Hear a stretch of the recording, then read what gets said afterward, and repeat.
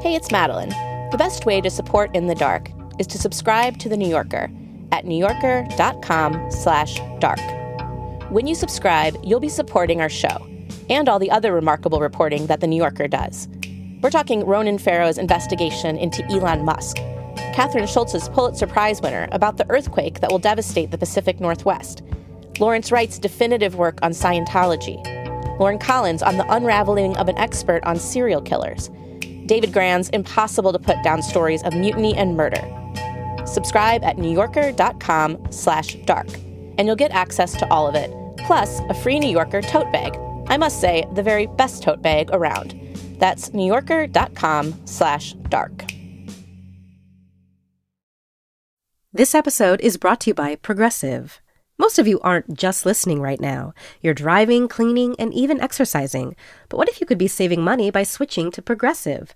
Drivers who save by switching save nearly $750 on average, and auto customers qualify for an average of 7 discounts. Multitask right now. Quote today at Progressive.com. Progressive Casualty Insurance Company and Affiliates. National average 12-month savings of $744 by new customers surveyed who saved with Progressive between June 2022 and May 2023. Potential savings will vary. Discounts not available in all states and situations.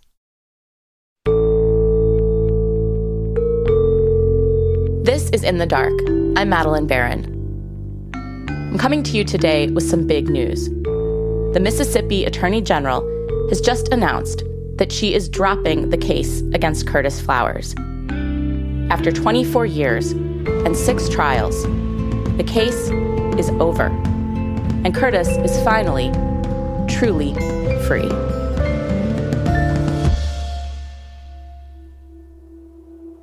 Curtis Flowers was just 26 when he was arrested for the murders of 4 people at Tardy Furniture in Winona, Mississippi. He was tried before an all-white jury and found guilty and sentenced to death. He appealed and he won, but he was tried again and again, on and on. 6 trials total, years awaiting execution, in a solitary cell, on death row in Parchman Prison. We started reporting on Curtis's case about 3 years ago. We moved to Mississippi. All right, let's do this. And talked to hundreds of people. Hello. Nice to meet you, Madeline. Nice meeting you. It ain't too many times when my mind is off of him, I think about him all the time. Witnesses for the state told us they'd lied under oath. For him telling me he killed some people, hell no, he never told me that. We found that the science that was used to convict Curtis really wasn't science at all. That is absolute nonsense. We identified an alternate suspect in the case. Did you commit the murders at Tardy Furniture? Did you? Dug through more than 100,000 documents. We have now scanned all trial files at all 8 courthouses. And we discovered a decades-long pattern of racial discrimination in jury selection by the office of the White District Attorney, Doug Evans, who prosecuted Curtis Flowers at all 6 of his trials. The prosecution struck black jurors almost 4.5 times the rate at which they struck white jurors. After we released our reporting, things started to change. People around the country began calling Doug Evans' office to complain about his handling of the case. Curtis received so many letters of support delivered to his prison cell, they could barely keep up with reading all of them. A local paper called on Doug Evans to remove himself from the case. And the U.S. Supreme Court took Curtis's case. We conclude that the state did violate Batson and reversed his conviction. For all those reasons, we reversed the judgment of the Supreme Court of Mississippi. A few months later, a judge released Curtis on bail, and Curtis walked out of jail and into the arms of his family. I'm so excited right now. DA Doug Evans removed himself from the prosecution, and the case went to the Mississippi Attorney General's office.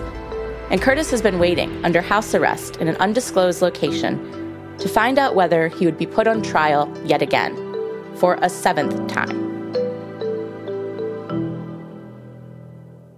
Then, just a few hours ago, the Attorney General of the state of Mississippi filed a motion with the court. It said the state no longer had strong evidence against Curtis. It said, quote, "As the evidence stands today, there is no key prosecution witness that incriminates Mr. Flowers, who's alive and available and has not had multiple conflicting statements in the record."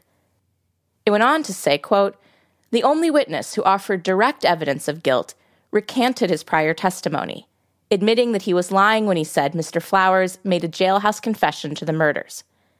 This was a reference to Odell Hallman, who told us that his testimony about Curtis's confession was all a fantasy.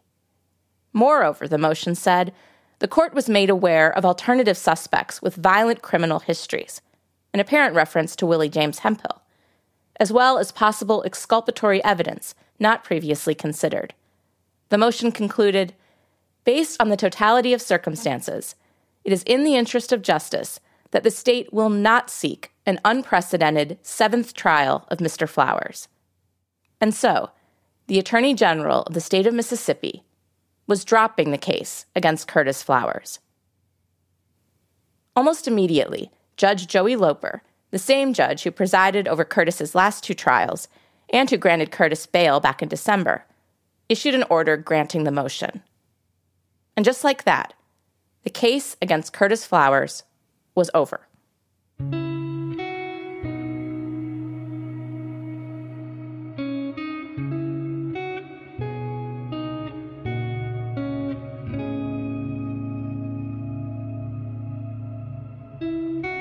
We tried to reach the Attorney General, Lynn Fitch, but she declined to comment. A spokesperson from her office sent us a statement. It said, quote, as a general rule, General Fitch intends to refrain from seeking media coverage on individual prosecutions in an effort to desensationalize this very serious process for the individuals involved. The families here deserve that respect.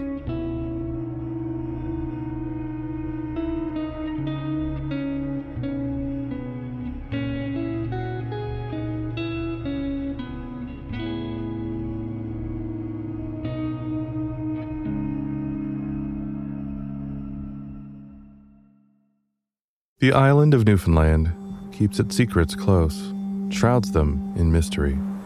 But once in a while, the fog is lifted, the truth comes out. I get a feeling there's something going on here. My whole body was shaking. You go to bed believing that you're a certain person one night, and then all of a sudden the next day, everything that you've known is not true. This is not the life that I should have lived. I'm Luke Quinton. From CBC, this is Come By Chance, available now. Curtis and his family decided not to talk to reporters today.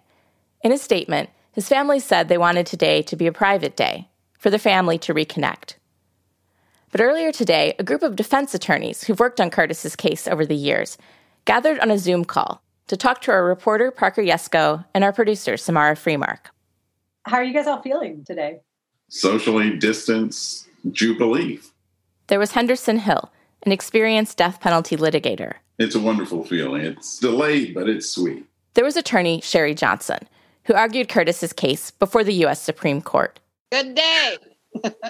There was Tucker Carrington, who heads the Mississippi Innocence Project, lawyer Rob McDuff from the Mississippi Center for Justice, who took over after the Supreme Court reversed Curtis's most recent conviction. And there was Jonathan Abram, an attorney from a big firm, Hogan Lovells. We're all just on cloud nine. This afternoon, when the legal team found out that the Attorney General had filed the motion dropping the charges, they all got together and called up Curtis. Well, we talked some shit about the Dallas Cowboys first. Yeah. And then we got around to business. That business was telling Curtis that he was finally free. Our paralegal, Ashley Johnson, who has just been an incredible force of nature through all of this, was the one that we all agreed would be the person to tell Curtis. And so that's what happened. And there were tears, and it was, one of the great moments. Just had a wonderful time talking, and he was very excited. And then we arranged to have the monitor person call him and tell him how to take it off. Curtis had been under house arrest for months now. He'd been wearing an ankle monitor. And now, today, he could finally take it off. He took it off while we were on the call, all by himself, because the monitor guy was able to send a signal to the ankle monitor to tell it, okay, let him take it off. And then he pushed something and it came off. So while we were on the call, the ankle monitor was removed. So what does the news today mean for Curtis's case? Is it over? Is it really actually over? They cannot prosecute him again. He's off of bond. His ankle monitor is off. He is totally out from under these charges after 23 and a half years. 2 words stood out in Judge Loper's order dismissing the case. Case was dismissed with prejudice. With prejudice. To dismiss a case with prejudice basically means that it cannot be tried again, that the case is actually finally over. If it's dismissed without prejudice, the prosecutor can let it go for 2 or 3 years and then bring it back. But here we don't have to worry about, Doug Evans coming back behind the Attorney General and charging Curtis again. That can't happen. We don't have to worry about a new Attorney General coming into office and say, "Oh, I want to go charge Curtis Flowers." That can't happen. So it's that's exactly what it means. Did you see this as any sort of statement about Evans and the way this has been prosecuted before? Yeah, I don't think any of us want to go there. Oh, yeah, I think the order speaks for itself. But I think there is one thing to say, and that is when responsible prosecutors took over the case, you see the result. That result for Curtis and his lawyers was a good one, a joyful one of the lawyers called it. And Curtis's lawyer, Rob McDuff, said that journalism played a big role in that result. The dismissal of the charges today is the result in part of the work that you all have done within the dark, because of the evidence you found during your very detailed investigation, and have really raised the profile of the injustice in this case, has helped to provide the conditions that led to where we are today. And yet, Curtis had still lost almost half of his life. 23 years, gone, spent behind bars. It's hard to wrap your mind around the years, but I'll just say this. I teach my class the other night. I've got a couple students in my class who weren't born yet when Curtis was locked up. But if you look at the evidence as presented to the jury, he should not have been convicted. So, I feel very happy at this result. I feel happy that a neutral examination led to the right result, but he shouldn't have been prosecuted in the first place. And there are more of those people out there too. And your all's data that you collected on all the felony cases, through the tenure that Doug Evans, I would venture to guess that every single one of those cases has a colorable issue of race bias.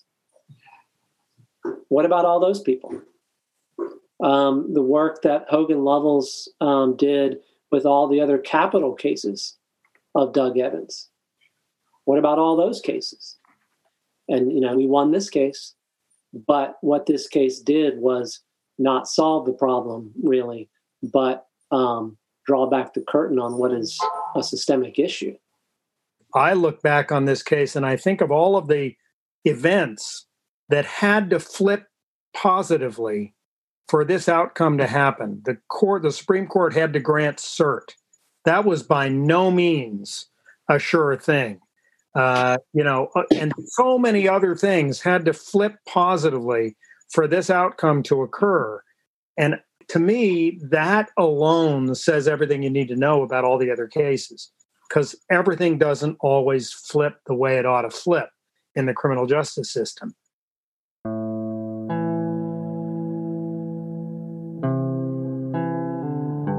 What are you guys going to do for the rest of your evening? And sign off Zoom. Yeah. Move on to the next case. Move on to the next case.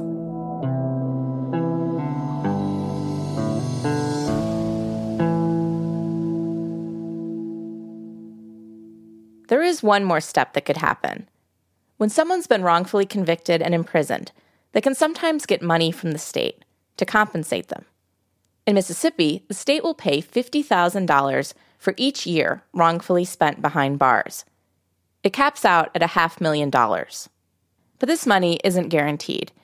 To get it, Curtis would need to go through a separate process, and that could take a while, like months, or even longer. As for Curtis himself, although he decided not to talk to reporters today, he did release a written statement.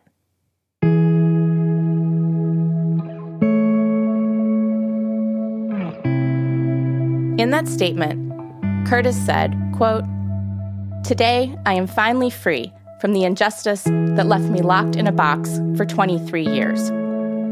I want to say that I believe there are other men that I met on the row, whose cases deserve to be heard and considered. I've been asked if I ever thought this day would come. I've been blessed with a family that never gave up on me, and with them by my side, I knew it would. With their love, staying in the Word of God, with the determination of my legal team, and the countless letters and words from my supporters, the day I've prayed for is here at last." Curtis thanked his lawyers, his supporters, and his family.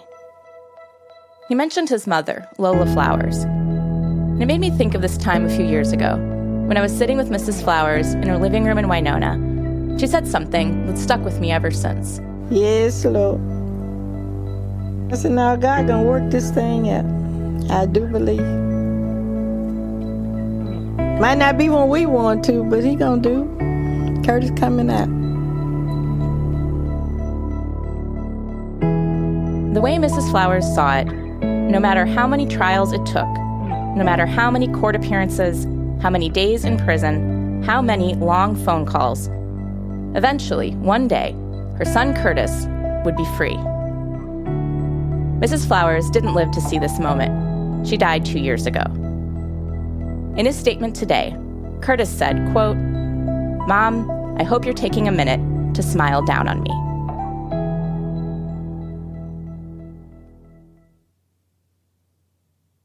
As far as we know, there are no plans to reopen the investigation of the murders at Tardy Furniture. Earlier today, we made one more call.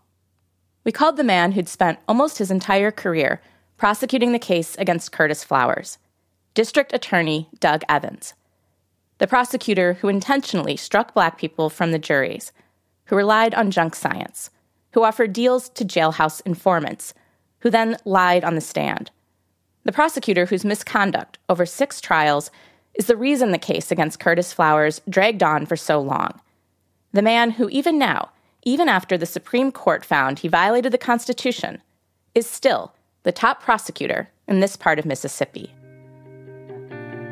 We called Doug Evans at his office in Grenada. An employee picked up the phone and told us Doug Evans was not available.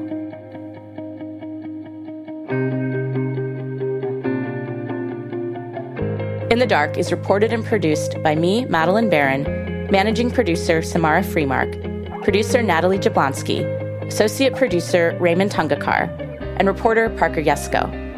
This series was edited by Catherine Winter. The editor-in-chief of APM Reports is Chris Worthington. This episode was mixed by Corey Schreppel. Original music for this series by Gary Meister. Photography for this series by Ben Debb. Additional help on this episode from Lauren Humpert.